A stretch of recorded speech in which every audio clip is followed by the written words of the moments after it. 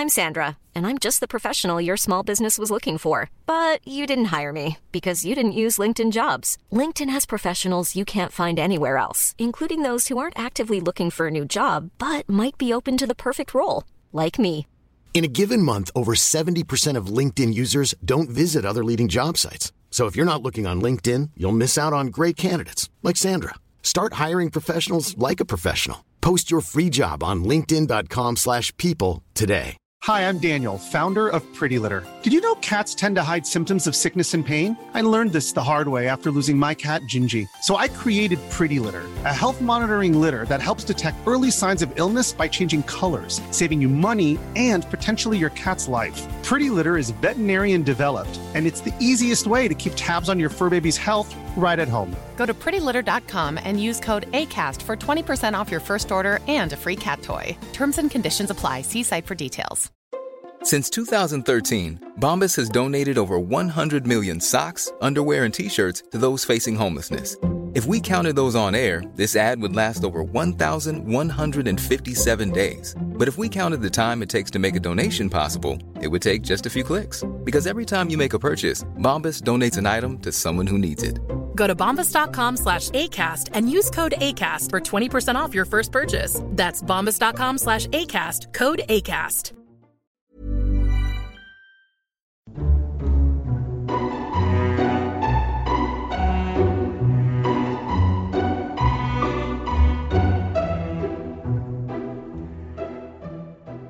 Hello and welcome to Lore Watch, a roundtable freeform discussion about lore and our favorite things of media.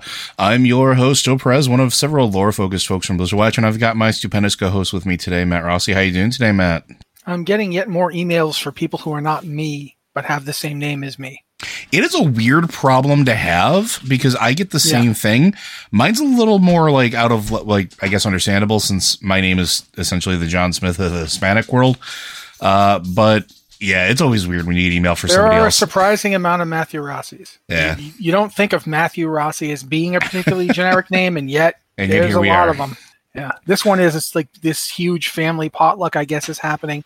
And I don't know a single person in it, but the Rossi family that these people belong to is having a potluck, and they keep inviting me, and I'm like, I don't know you. I don't live anywhere near you. What am I supposed to do here? How many different ways do I tell people I don't know who you are? So yeah. Well, that has nothing to do with anything, but he asked. I was going to say, and that's not what we're here for. We're here to answer your questions. So if you have questions for this or any of our podcasts, we do have a lot of them now. Be sure to send them into podcast@blizzardwatch.com. You can go ahead and just specify what show it's for and ask our questions. Or if you have a suggestion for a theme, just go ahead and let us know.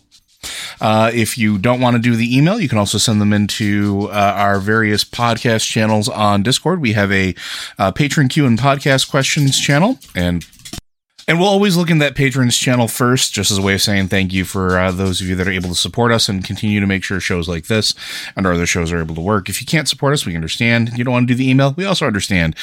Just go ahead and throw those into our Q and podcast questions channel.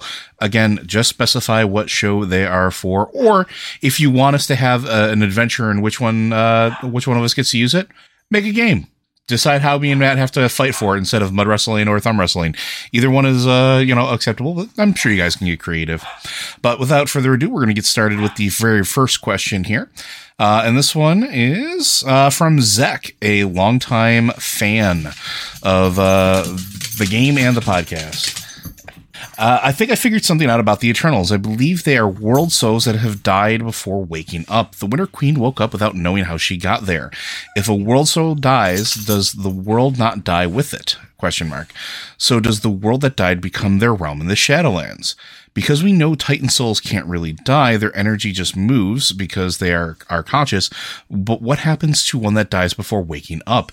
Is Zoval the world Sargeras destroyed that was infested, or maybe is that the Maw? Their only memory of life starts in the Shadowlands, leading me to believe they are Titans that died before the world soul awakened. Also, I think Elune is a sleeping world soul that can never wake. Her realm is the Emerald Dream. Your dream when you sleep, I think she is a special world soul, or one that chose not to wake up. I believe her to be Elune of the Dream, so why would she ever wake? She does a lot of Titan things that, like, gets called Mother Moon. I don't think she's a moon at all. I think she sticks around Azeroth to protect it as much as possible with her somewhat passive abilities. Titans empower things. Elune empowers people constantly. Azeroth has 2 moons. I think Elune chose to be by Azeroth and is in fact Sleeping World Soul watching over Azeroth. Azeroth is the final Titan. They didn't say the only Titan in a world. What if Azeroth never wakes up and does like Elune and would passively, but through the people who inhabit her, because she not only is Azeroth special, but all races made up of it defy all odds constantly. There's a lot here to unpack. So I guess we'll start with the first ones first. We don't have any indication on what the Eternal Ones really are. A world soul that never woke up is as good of a prospect as any of the others, and we do know that there is some sort of tie between them, or at least an equal of power level. But we do know that the power that a world soul generates is immense, right? So Argus, I don't think technically ever really woke up. It was actually shackled before it ever sort of was born, and was used as the fuel for the engine that was being used to resurrect and sort of force demons back into the plane ahead of time. In the books, or in the short stories, we actually get the whole glimpses of it being a terrified world soul, or one that is being tortured. And when we face it, we're not really sure that it's kind of woken up, or if it's just a manifestation of that particular energy that's been twisted. But when we kill Argus or defeat Argus and send that soul to the Maw, or in this case, just the Shadowlands in general, it overloads the Arbiter. It's too much for the Arbiter to handle. So I don't know necessarily that world souls that maybe never woke up became Eternal Ones, but there's nothing that says that it couldn't happen either. One thing to point out, we don't know that Titans can't die. That is not something we know. We know that the Pantheon didn't die, but that was because Norgannon took action at the moment before their bodies were destroyed. He cast a spell that spirited their world souls away before they were destroyed. That doesn't mean that Titans can't die. It doesn't mean world souls can't die. So we don't know that Titan souls can't really die. That is not something we know. It doesn't mean that it is the case, but we haven't been given that information one way or the other. So that needs to be pointed out.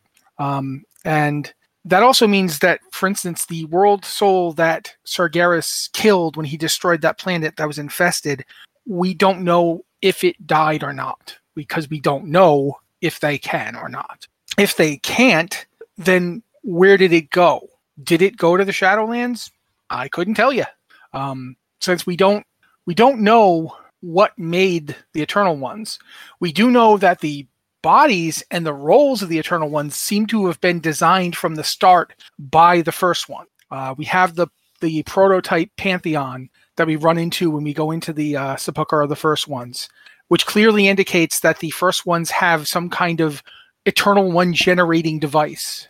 And at least a plan for it, too, because the entire quest leading up to the reignition of the Arbiter with Pelagos taking over, which, slight spoilers if you haven't gotten there, but it's been a while, you're essentially trying to find a power source to shackle the mantle to, right? Like, shackle the mantle of Arbiter to in order to power it.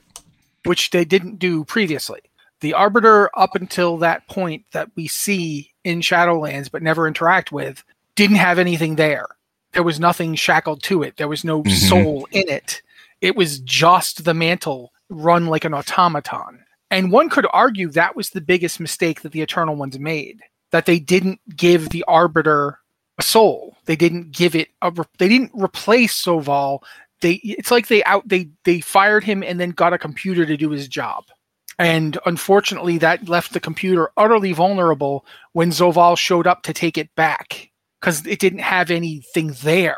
One could argue that the reason that the Argus's soul damaged it so much was that it couldn't calculate what to do with it. Yeah, it wasn't programmed for that much input, right? There's no way that this being that just goes on by rote could possibly figure out the proper placement of an entity like Argus. And, that's quite possible. We are operating here on entirely supposition. But I would point this out to you. A world that's lost its world soul wouldn't have to die. or become a Shadowland, because we know one world where it seems to have never had a world soul in the first place, and that's Draenor. Draenor had all the components that you would want in a world with a world soul in it. It had all the elements. It had spirit in abundance. It was practically a paradise, at least in terms for life, but also an incredibly savage and untamed place because all that energy was just there for everything to be fought over. There was nothing to tame the anima or the we know it's anima now, but it was referred to as spirit then, right? Yeah, anima and spirit are basically the same thing. And as a result of that, it's quite possible that if a world soul were to die inside a world, if anything, that world would seem to get healthier to the beings on it. Because the world soul that draws that spirit into itself would no longer be doing so. It seems very clear that the anima of life is generated by living things, not by world souls. Yeah, it's the world souls. The world souls sort of sip from that font that is generated by the living beings. Yeah, and it seems quite reasonable to indicate that the material world of that Azeroth and other worlds exist in, for lack of a better word, we're going to call it the material plane because we play D&D for years and it's just a nice convenient term for it. The material plane that the worlds that like Azeroth live in generates life by itself, possibly due to the machinations of the first ones. That's what it does. Like, in a real sense, to me at least, after seeing Zereth Mortis, after seeing the Jailer's plan in action, I'm more convinced than ever that the other planes of existence, we're often called higher planes of existence, are conceptual. In order for things to actually exist, they have to exist in a place where all of these things come together. And that's why you need the mortal material plane to exist in order for these other cosmical planes in the orrery to even be there. So in order for concept planes like that to exist, you have to have a mortal plane for them to draw on, because nothing in the Shadowlands could exist without anima. We've seen that. And where does the anima come from? Living things. They don't generate an erg of energy on their own. They don't have any. There's no anima in the Shadowlands without living things. It's just not there. Despite the fact that the plane itself, every plane you go to, like Bastion or Revendreth or Maldraxxus, and whenever you go to them, without the continuing flow of anima from the mortal plane, they don't exist. They stop existing. The Shadowlands as a whole would stop if living things stop dying. I mean, that's sort of the whole point of the initial thing of the expansion, right? Is we see how rapidly, in our terms, right? Because it hasn't been that long. It's only been 2 years at this point since the events of Argus dying to us going to the Shadowlands. That's not a whole lot of time in the grand scheme of things.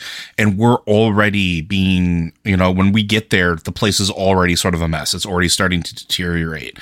They're already starting, like, when you get to Ardenwell, they're already closing groves up in order to try to protect the heart of the forest, essentially.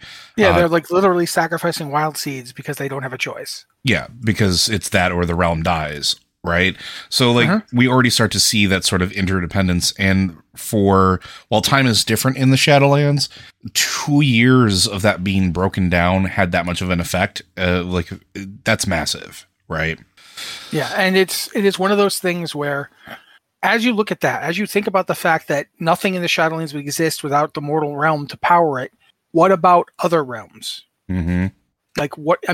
Obviously there's not a life to death flow of anima from the mortal realm to, say, the Emerald Dream, but obviously when people sleep, their anima goes somewhere. And that could be what the Emerald Dream is. It's literally the place your anima goes when you're unconscious. It is the place, it's like the place of mind absent of body. Like when you are sleeping, when you are in that rest period, you generate this place, and that's where its power comes from. The plane of life, obviously, it's where life is. Is it where we're getting it from? Is it the place we draw anima from? Or is it the place where us being alive generates more energy, and that energy, while we're alive, goes to the life plane and then comes back from it? I don't know. I have no idea. We know that the Fel seems to be all about corrupting it, changing it, twisting it, mutating it, chaotically altering it, burning it, That seems to be the Fel in a nutshell. We've now seen the realm of death. That leaves void. Void seems to be the place that there is no anima, where it's almost like anti-anima. And what does that mean? How does that work? Is it anti-anima, or is it just every reaction has an equal and opposite reaction, if we're using physics as an example here? Is void just the equal and opposite reaction? Is it where the nothing has to be in order for there to be something? Because if you don't have a difference, then you don't have things. If you can't tell the difference between two things, there's no difference between them. And if there's no difference between anything, then everything is nothing. So in order to have everything, you have to have nothing in the first place to know the difference between it. I know we're getting into weird philosophical stuff here, but that's what I think these realms are. I think they're incarnated philosophical ideas. Yeah, and literally in a real way. And I'm going to shut up after this so Joe can talk. But in a real way, I think the idea that the void puts forth is that there are 1,000 truths. All things are essentially possible. Is them talking about creation. The reason that's true is because in order for all this stuff to exist, it also has to not exist or be possible not to exist. There has to be that place where these things aren't. So, but now I'm going to shut up because Joe was going to talk then. The other thing that I wanted to sort of put out there as well is, while your theory it's not bad at all. Like, it's a good theory. There is one and there's nothing wrong with it. Right. There's just something that I think also it doesn't take into account, which is that without, like Matt pointed out, without living, the Shadowlands can't exist, but also vice versa. The Shadowlands are part of a system that was already built and put into place all at once. And to kind of counteract the world soul thing, we know that they wake up and gain sentience at some point. But there's nothing that says that they existed before any of those that are considered the Eternal Ones. And we don't know how many Eternal Ones there are either. We don't know how many realms there are, how many cadres of beings like this there are. We've only met 5, technically 6 now because we made another one. But they all sort of existed in parallel. And that's one of the things that they do push when you're going through Zereth Mortis and you start to actually go through like a bunch of the questings with like Ferrith and going through and actually unveiling some of the stories, that the Shadowlands are as old as the universe itself, essentially. And I'm paraphrasing a lot because it's a long series of quests and it's a long series of story. But the short version is that essentially all of the realms have always existed essentially at the same time by design of the first ones. Right? Like, this is their universal design. Everything has a purpose. So while it is possible that if a world soul dies, that maybe it does go to the Shadowlands and does become something of that, and maybe their world does become the blueprint for what's there, usually I would say that you kind of want to push that aside and understand that when the Winter Queen woke up and just remembers walking through the grove for the first time, and she remembers it being empty, right? There was nothing there waiting for her. It was just the land and just her. And then the first set of anima, the first soul showed up. And then she started creating the fauna and then the folks and creatures that would serve the court, and started making the fairies and transforming the anima that was given to her. You would assume that if a world soul died and transitioned and became a realm, it would sort of maybe take things with it already. It wouldn't be there on its own at first. And they all seem to mimic that. The other thing that I think does lend credence to it is, we talked about this before, is Bastion shows that memories can be manipulated to a very large degree. They can be removed, they can be relived, they can be re-implemented, they can be altered. So it is entirely possible that, maybe you're right. Maybe these are world souls that have been made to not remember the life that they led before, or maybe not remember anything that came beforehand. But I don't think it's likely, just simply because of how everything that Zereth Mortis sets into play is that everything has to sort of coexist at the same time for the machine to work. Let's actually talk about something, though. Go for it. That made me think of. Did Zereth Mortis exist before the rest of the universe? We have no idea, but presumably presumably not, because presumably it was built by the first ones. But did the first ones build literally everything all at once? Like, or did they have a drafting place? How did they draft? Obviously, Zereth Mortis is set up like a drafting place. Mm-hmm. It's set up with where first drafts of living entities and living ecosystems could be made. Where were they when they made the cosmos? Did they exist before they made the cosmos? Did time exist? Because we're told repeatedly the Shadowlands time doesn't work the way it does in Azeroth. Did they come from a place where there was literally no time? Are they the founders from Deep Space Nine, kinda? Where linear time isn't something they experienced? Were they already dead before they even came up with any of this? Did they exist, create the universe, and die before time? There's a lot to think about when we talk, like, because just talking about how it seems like the Winter Queen literally just appeared and there was no souls there and nobody showed up at the Shadowlands. We don't know when the first world souls actually came into the material universe. Like, we don't know, although we're pretty sure they come from the plane of order where arcane energy comes from. We don't know. I'm not so sure about that anymore, but still. Yeah, but we don't know why they exist, or if they existed in another realm first and then entered Azeroth's reality. Or were they created by the process of Azeroth existing as part of that process of Azeroth existing? Or were they created by the first ones as essentially grove tenders to the universe to ensure that Azeroth existed? Or are they shepherded? Eggs? Mm-hmm. Maybe the entire purpose of the material universe is the creation of Titans. Maybe that's why corporeal existence exists.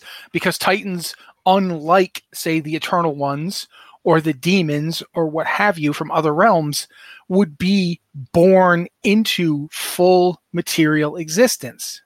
It's like a god that has gone all the way from the part where everything is nothing and nothing is everything to the part where you create a universe. Mm-hmm. And thus the universe has discrete existence and non-existence and is composed of all these parts. And now that godlike force is reborn or born into a world where it can exist and be capable of changing existence by its existence. And that's why the Void Lords want to corrupt them so badly in the first place. Because unlike the Void Lords, who, because everything is possible to them, can do nothing, they have to create things to do it. Think about how debased the Void Lords actually are from the purity of the Void. The second that you make a decision, the second that you choose something, you are less. You are no longer the embodiment of 10,000 truths. You're now, this thing is something I did. Therefore, this thing is what I did. Yeah, no, that's very true, right? Like, and we see that when we start talking about the old gods, right? Because the old gods are essentially lesser versions of whatever was hurled in here from the void, because they've essentially been given form and been altered by this material plane, by what existed, by what. In fact, that's where all the servants of the old gods are literally created out of the material of this plane, including the old gods themselves. Their bodies that they grow are made of twisted stuff that was already here. Mm-hmm, mm-hmm. To the point where, like, the curse of flesh and all that stuff is about them twisting what's already here. And by making them, by throwing them into the material universe, they're essentially copying whatever the Titans are for whoever the hell put them here. And it's fascinating to think about. Is this a case like where the first one's plan for reality actually calls for this? Now, did they design the cosmos to do this? Or is it like a corruption error? Like when you get a virus and your RNA is repurposed, is it like that? I don't know. But thinking about it in terms of where the Eternals come from, the Eternals seem very much philosophically like the Titan, but practically very different. And now I'm going to shut up because Joe was trying to talk there. I was going to say, now, and the other thing that I want to consider here is moving on to some other sections here is talking about Elune as well. Now, the proposition that Elune is a sleeping world soul that can never wake, and her realm is the Emerald Dream. I'm I don't dislike that, but I don't think that there's enough evidence to support that. And while a lot of this is speculation, I think we've seen certain things involving world souls that sort of tell us a little bit about what happens when they're in that sort of nascent state. And also, we have seen enough now about Elune to know that she transcends even just one world. Yes, because she can move freely between realms. She can move freely between the barrier of existence, which I don't think is talked about enough. But going back to the world soul portion of it real quick before moving into more about the Elune, Argus and Azeroth were incredibly powerful world souls. Argus was incredibly powerful as a world soul, which is why Sargeras used it as sort of the fuel for the engine that he did, right? That's why he did that. But Argus couldn't affect things outside of itself, even when it was aware. Going back to the short story, 1,000 Years of War, where, they have the vision when they see the soul of Argus calling out in despair, it can't actually affect anything. It doesn't send for help. It doesn't go anywhere. It just knows enough about its existence to say, I need help. Azeroth is much the same. Think about it. In fact, I think I'm going along with you here. Go to the Magni comic. Mm-hmm. Yep, I was just going to say that. Yep, go ahead. Oh, just when in the Magni comic where he's talking to his daughter and he's talking about how he became the speaker for Azeroth, he talks about the fact that Azeroth reminds him of her as a baby. Mm-hmm. That it doesn't actually say anything to him. It's not speaking to him in words. It's crying. A baby does not tell you, I'm sick and colicky. The baby screams at you. And then you pick the baby up and you try and soothe it. And eventually the baby might get soothed just by your presence, or you might start trying stuff to soothe it. Like, what about if I give you a bottle? Mm-hmm. You don't want a bottle. What if I change your diaper? Oh, you definitely wanted your diaper changed. That's kind of the way. It's not that the world soul isn't a living, powerful being. It's a baby. It is a baby. It has no experience. It has no conception of what it is doing or itself. Or context, yeah. Yeah, it has no consciousness yet. Or more accurately, it has no self-consciousness yet. It's not like a baby. Babies aren't stupid. It's not that you have a baby and it doesn't know how to do anything because it's a moron. It's a baby. Everything that ever happens to it is brand effing new. And it's not the baby's fault that it doesn't understand yet. It's a matter of unbridled potential, right? Like, so it's a world soul and a baby are very similar in that it is it has infinite potential to be anything. And that's one thing we've learned. And until it becomes fully formed and chooses a path, like if it's Aman'Thul or whether it's Sargeras or any of the members of the Pantheon, once they're formed, they sort of have a role that they fill into, and that sort of defines them. But before that, we're seeing with Azeroth is just pure potential. There is the pure possibility to be anything and everything. Now, going back to Elune being a sleeping world soul, that's why I don't think Elune is a sleeping world soul.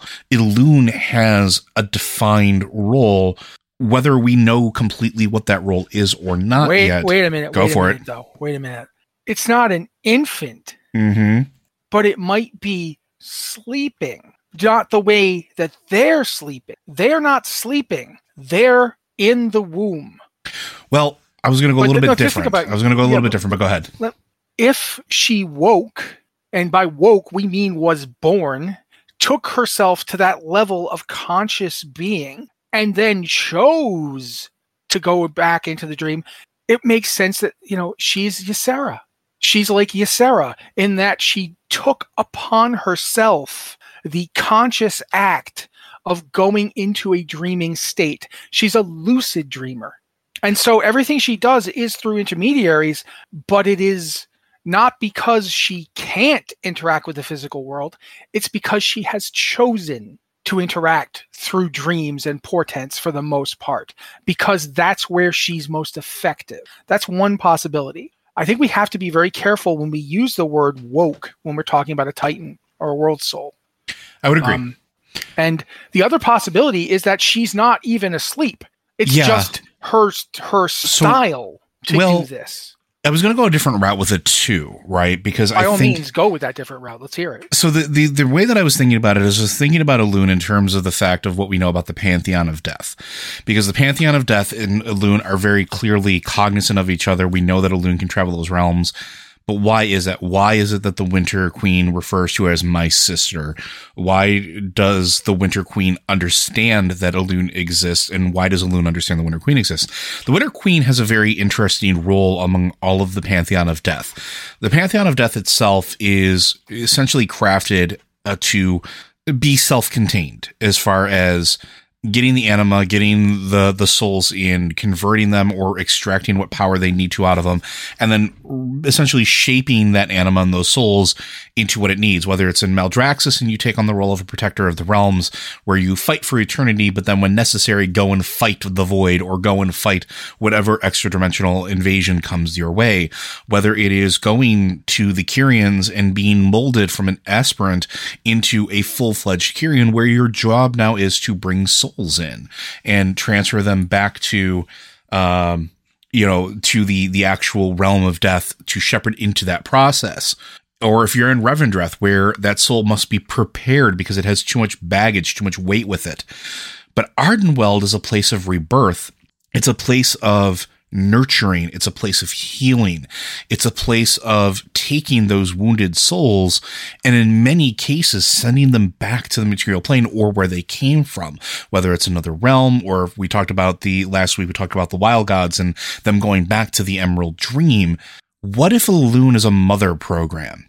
What if Elune is designed to go everywhere and protect and nurture the souls or spirits that she's in charge of, and not necessarily a Titan or World Soul, but on that same level of footing? She's often associated with the light and healing, sure, but she's also very present with Azeroth. Like you point out, when Azeroth had the first gaping wound that it ever received, the reason the Night Elves started worshiping her, and I believe the trolls before that, the Night Trolls, they saw an entity that they thought was the moon enter the wound and leave the wound. Enter during the day, leave at night. We don't know what Elune was doing during that time frame, but we can suspect that it might have been healing or stabilizing, because that's one of the aspects of what Elune does. And I received a message from Matt in the middle of this, and I think we're going in the same direction, so I'm pretty happy about this. But also all the souls that that got sent into the Shadowlands. What was Elune trying to do? Elune was trying to shepherd them, one, out of a horrible situation, but by the same prospect, helping keep the realm of rebirth active so that those souls that maybe are in her charge could return back to her someday. They could be reborn after the realm was stabilized. Elune is also associated with protection, and this is where I'm going to let Matt talk some more, because what does a mother do if not protect their children, at least in the rhetoric of written word? And Elune's one aspect, the Night Warrior, is there to protect its people or her people, and again, souls in her charge. And I'm going to let Matt go now. Yeah, there's actually two roles to talk about when we talk about the Night Warrior. I'll talk about the protection one first, but then I'll segue into the other one. The Night Warrior we know of from multiple things. One of them is the planet Faizandi, I believe it is pronounced. Mm-hmm. That was attacked by an old god. Yep. So an old god was probably trying to get to the World Soul on that planet. Because why else would he be there? You know, they don't just show up. Like, hey, we're old gods, we're going to do stuff. No, they're thrown into the universe to find and corrupt Titan souls. So the planet Faizandi probably has a Titan soul sleeping in it, and the old god came to corrupt it. And the people of Faizandi fought to defend their world because they didn't want to get turned into horrible monstrosity. But the war they had with them became called the Endless War. And Kadarin's mother, Kadarin was the person who basically tried to channel the power of Elune directly as the Night Warrior and died. But Theranax, Kadarin's lover, and then later husband, did Winterite and actually survived it. He became the Night Warrior, and in so doing, defeated the old god. Like, I'm keeping that in mind. The full power of a Night Warrior is capable of destroying an old god. Oh yeah. If you channel the power of Elune in the Night Warrior, you can take out an old god. That puts you above the Titans. Yep, because they cannot do that. They cannot just destroy an old god. Like he didn't destroy the old god and then have a bunch of parts all over the planet to deal with. He took the old god out. But then he just died. Also with A&R the Lifebinder, where did we find A&R's soul when we were looking in, like trying to locate the last Titans? I'm getting there. Okay. But that's not all the Night Warrior does. I would argue that it's the Night Warrior aspect of Elune who sent those souls. Mm-hmm. Because the Night Warrior has been said multiple times to be a psychopomp. A psychopomp is a being that, when things die, shepherds their souls to the proper destination. It's very similar to the role that the why can't I think of their name? They're the people from Bastion. Come on, Matt. You're talking about the Kyrians. Thank you, the Kyrians. Yep. The Kyrians perform this role in the Shadowlands, but somebody gets them to the Shadowlands in the first place. Elune is one of those beings. The whole thing where she hung Ysera up in the stars, that's something that Elune has been known to have done repeatedly throughout the history of the elves. And you'll also notice that even when she's the Night Warrior, she's not cruel. Like, she doesn't want to kill her Night Warriors. It's just that they can't endure it. They can't endure the pain of being the Night Warrior. It's like jumping a fuse box, right? You can do it for so long, and you can circumvent some of the things, the safeties, but eventually it's going to burn out. But think about what that states about Elune herself. Elune has a way to not die from being the Night Warrior because she can then be the other aspect. If there's just one, I think there's another one out there somewhere, by the way. I think she's got at least 3. Mm-hmm. But when the Winter Queen is calling Elune her sister, it's because they perform equal and opposite functions. Mm-hmm. The Winter Queen gathers up the souls in Ardenweald, gets them into Wild Seeds, gets them ready, and sends them back to the land of the living. Elune's Night Warrior aspect gathers up the slain, gets them together, gets them ready, and shepherds them to the Shadowlands, where they will then be placed according to the way the Shadowlands work. She was obviously unaware of the problem with the drought, which is not surprising since the entirety of it all happened relatively quickly. And then she literally, as Argus was barely even cold, Elune saw thousands of her people dying all at once. Mm-hmm. It wouldn't have been a lot of time to suss out the situation in the Shadowlands. She just knew that many of her people dying was going to cause problems. And also, and she could hear the Winter Queen crying out to her for help. So she went with the solution that she could come up with in that moment. Because it would serve both purposes, right? It would save the souls of her people in a way that is conducive to also saving her sister's land and allowing that process of rebirth to continue.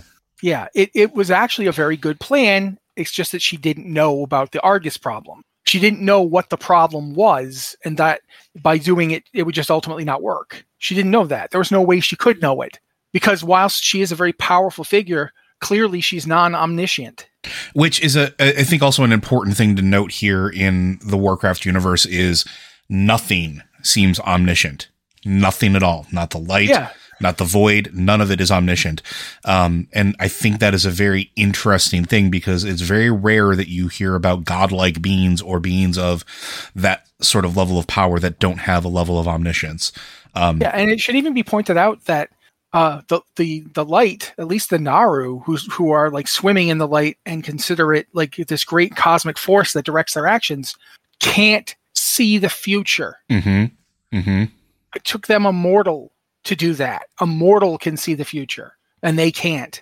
And that's something to think about.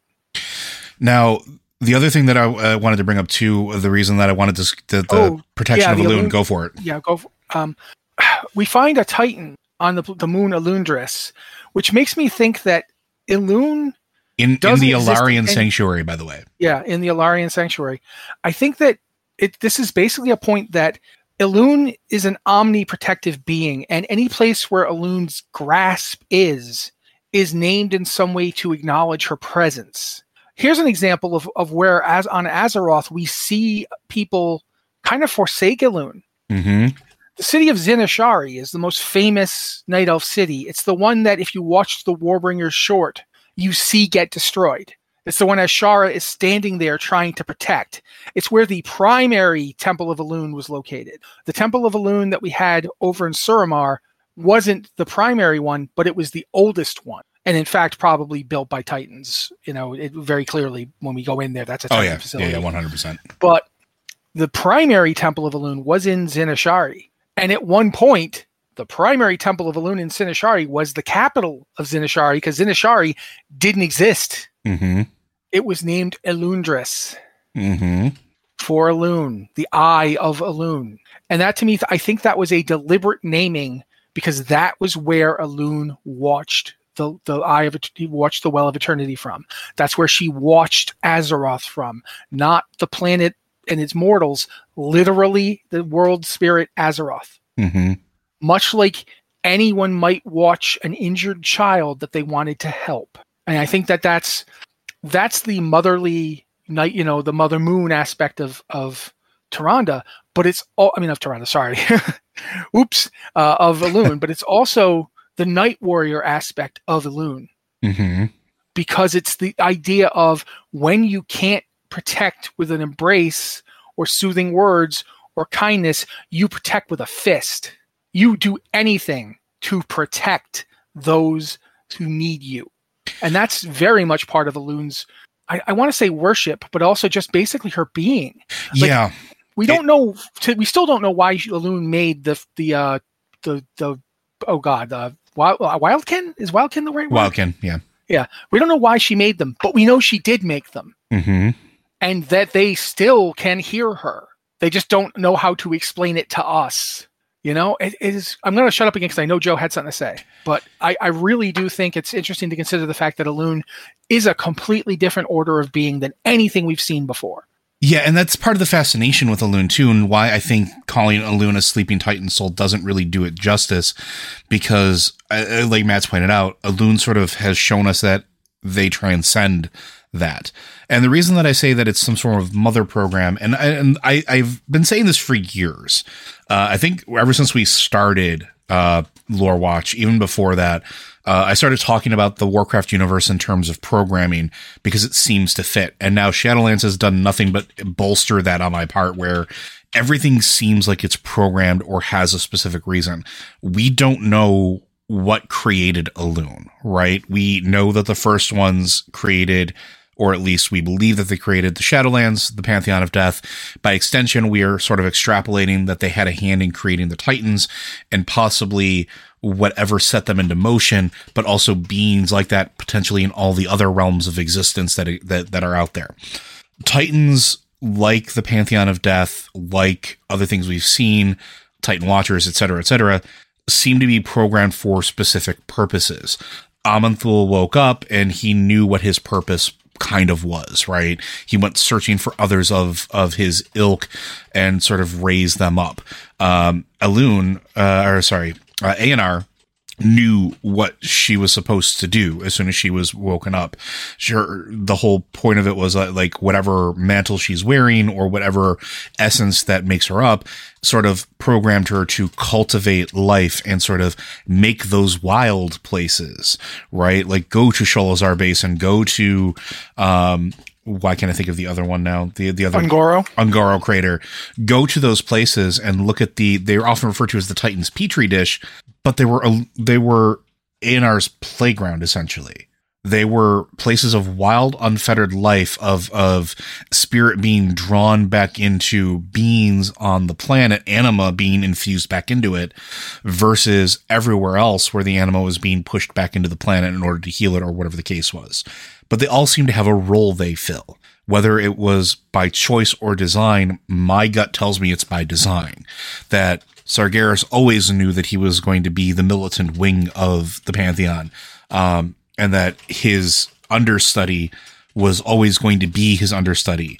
Like, that was just going to be how it was. It's the same way with the Pantheon of Death, but I think it's also the same way with Elune.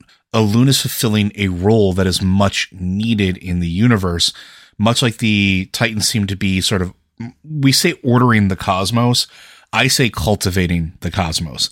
They go to these planets, make sure that they're okay, set up whatever they need to in order to make sure that it continues on whatever trajectory it is, and then move on. even if there's no world soul, we've seen that they've interjected themselves multiple times to sort of, cultivate what happens there or Look to at interject what happens on Draenor with Agramar.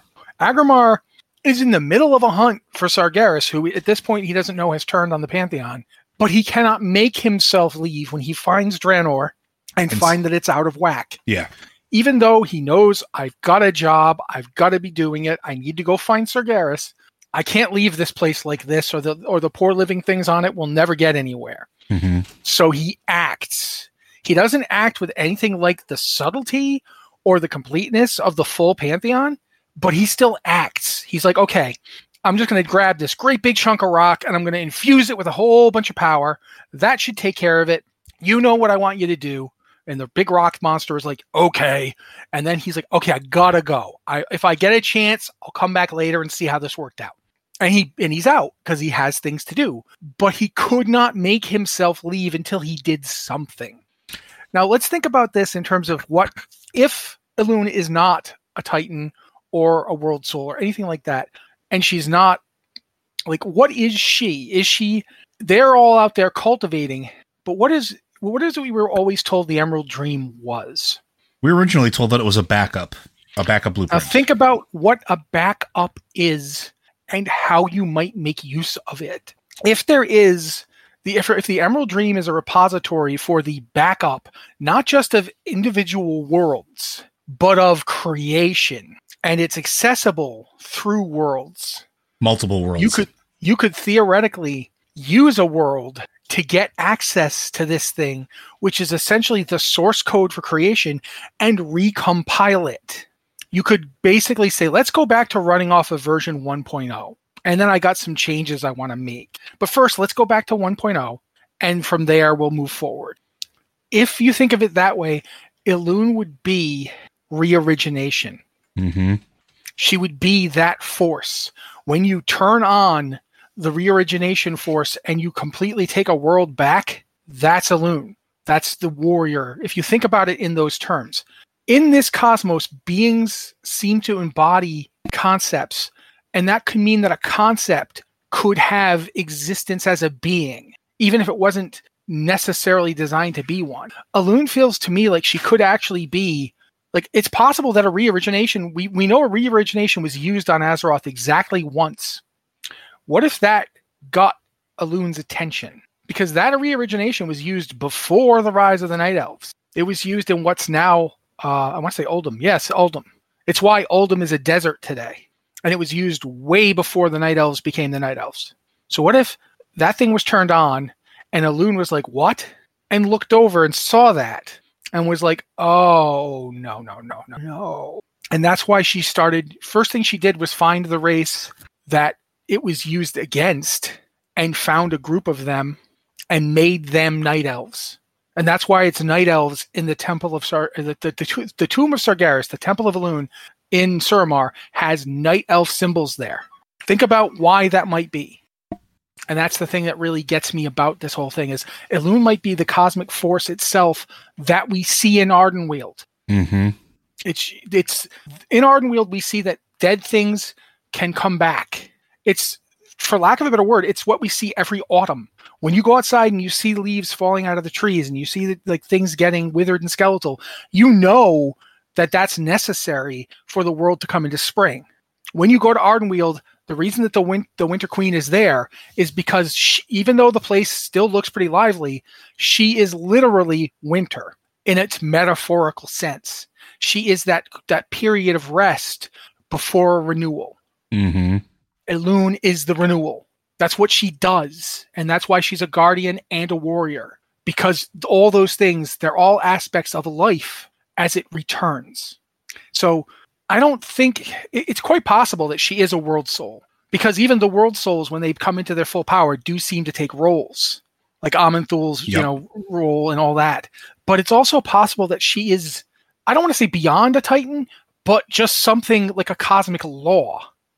Yeah, like a force that exists throughout Azeroth's realm, and the reason she doesn't just show up is because it's like if the Titans are too big to interact with Azeroth, she's too big to interact with them. Which is why she is summoned essentially through worship, would be my guess, right? And her actions are almost always not her showing up and doing something. Mm-hmm. Like when we see, when Elune personally transforms a satyr back into a night elf, she doesn't come and do it. There's just a flash of light and it's done. She doesn't make her presence known. That's why she has to have a night warrior, because she's simply too cosmically vast to just show up on your planet. Now, you know? I'm going to say it's kind of hilarious. We thought we'd get to another question. I know, seriously. Which, thanks, Zach. There's one last part that I do want to touch on before we, as we're coming up on time, is that this all leads us into the final part of it, which is something that I think Matt and I have been thinking about and talking about for years at this point. I think I did the math and it's been well over 1,000 hours of recorded podcasts with just between the two of us. Of what is the truth. Should I just jump directly into the casket here, or finish the show? Let's finish the show first. Let's give the people what they want. It's the question of what is the nature of Azeroth, right? Now, we've always thought that it was Azeroth. Oh, clearly Azeroth is a Titan. It's a world soul. It's that's what we're told it is. But the problem is everything we've been told, for lack of a better terminology, is told to us by an unreliable narrator. It's told to us by somebody who can only contextualize based off of what they know. Whether this is a broker, whether this is a Titan forge, whether this is a Titan watch, or whether this is a journal from somebody who has gone through all of the research. Whether it's Bronzebeard going through and digging up all of these old texts and context of what we think might happen. And one of the biggest texts we have is literally the ramblings of a lunatic Twilight's Hammer worshiper. Yep. And we're going to get more of that too when Dragonflight comes out, because we know we're going to go for what was essentially the lost discs of Norgana, and we're going to go find more, because for everything we thought we had with it, there's still more, which means there's still more we don't know.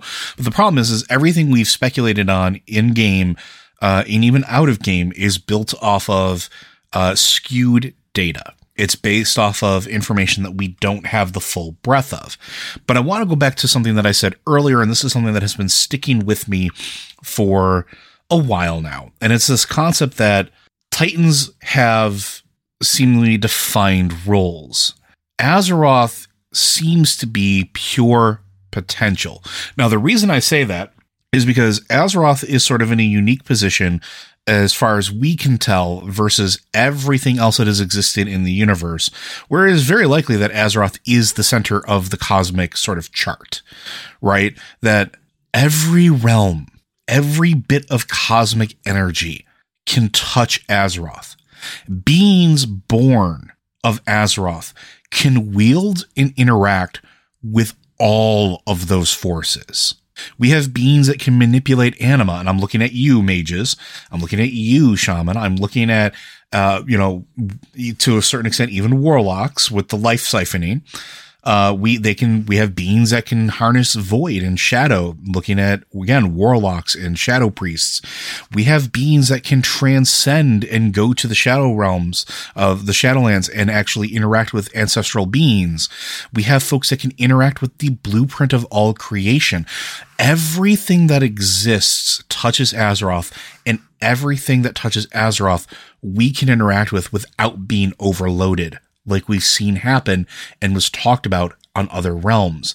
Look at Locust Walker. When Locust Walker is having a conversation about what it's like to harness the void, we talk about others that came before, other disciples that Locust Walker had. Every single one of them could not handle it, and even Locust Walker struggles with it. Yet, we have Void Elves now. They seem pretty okay, for the most part. They still have the Whispering, but they definitely seem to have it more under control than the Ethereals did. We have the mages that do the order. We have Death Knights that can walk into the Shadowlands, just like the Valkyr can, just like the Kyrian can. We touch everything. Azeroth, for lack of any other definition, represents sort of, in my mind, the ultimate culmination of infinite possibilities. Because unlike the other Titans that seem to be transformed by Fel, we know that when Sargeras unleashed Fel upon them, they didn't have anything that could fight with it. Azeroth, we see areas that were consumed by Fel healing, reforming themselves. They're not permanently scarred or dead, like we've seen on other planets. We know that other planets consumed by Fel just are done. They're gone. There's nothing you can do about it, right? Azeroth is unlimited potential. Matt posited this a couple weeks ago, and I think there's something to it. Azeroth isn't necessarily the final Titan. Azeroth might be the final experiment that the first ones were going for. A being that could potentially exist in a nexus of everything. That's been sticking with me. I don't know that Azeroth is a Titan. I think it might be bigger than that. And that also might be why Elune has taken such personal interest in it for as long as they have. Let me put it this way. We know that the Zereth Mortis, which is one of the first one's workshops, for lack of a better word, has a direct connection to Azeroth. Mm-hmm. Now, the machinery we see on Azeroth was built by the Lich King under the influence of, Zoval, but the channel was there. Zereth Mortis has a path directly to Azeroth. Yep. Why would you put that in? Why is that necessary? Unless you needed it for something. The neck that you get off the jailer looks like the heart of Azeroth that we get, and I don't think that's a coincidence. Yep. And for that matter, I mean, think about this. That's the building you're in when you see this thing being used is the sepulcher of the first ones. Mm-hmm. It's where they're quote unquote buried. The tomb, right? Because that's what it is. A tomb. Sepulchers are a tomb. Sepulchers are usually a tomb, but sometimes they're not a tomb, but they're a burial monument. If you were quote unquote burying the first ones, and the place where you're burying them has a direct line to this little planet, did you bury them in there? Is that what's in there? Is that why everything channels there? Is the egg that's going to hatch into this powerful being has to be rebuilt? Or on that same line, because you made me think about this, I don't mean to interrupt, but like, what if the first ones wanted to become something greater and Azeroth represents the apotheosis of that? Well, let me put it this way. If they have to rebuild the final Titan, why will it be the final Titan? Is it going to be the final Titan because it is the Omega to the first one's Alpha? Is it the final one? Is this Birth of the Final Day? Deadline, you know the meme. But seriously, is that what this is? Is this the end of the process? That's just something to think about. But I know we got to get going. Yeah, that's going to do us for time. So, Zach, I do want to thank you very much for sending that in. I'm very happy that we were able to go through all of it, and hopefully you all enjoyed that journey as well. There will be more discussion about Elune and the Titans and Azeroth as we move forward, especially as Dragonflight's release looms ever closer, and we will be digging through all of the little tidbits and lore nuggets that'll be available when that releases.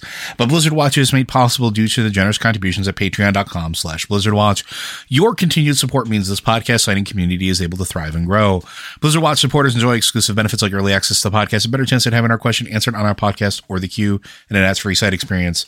Again, if you have questions for this podcast or any of our podcasts, be sure to send those into podcast@blizzardwatch.com.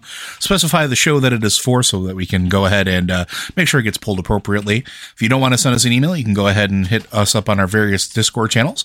We have one set aside for Patreon supporters as a way of saying thank you, where we look first for questions and episode suggestions. That's the Patreon Q and Podcast Questions channel. If you can't support us on Patreon, again, we understand money's tight for everybody, but your listening and sharing our show with others is its own form of support. But you can also send those questions into our Q and Podcast Questions channel, which we have set aside specifically for you as well. But I do want to thank you very much for joining us. We'll see you next week.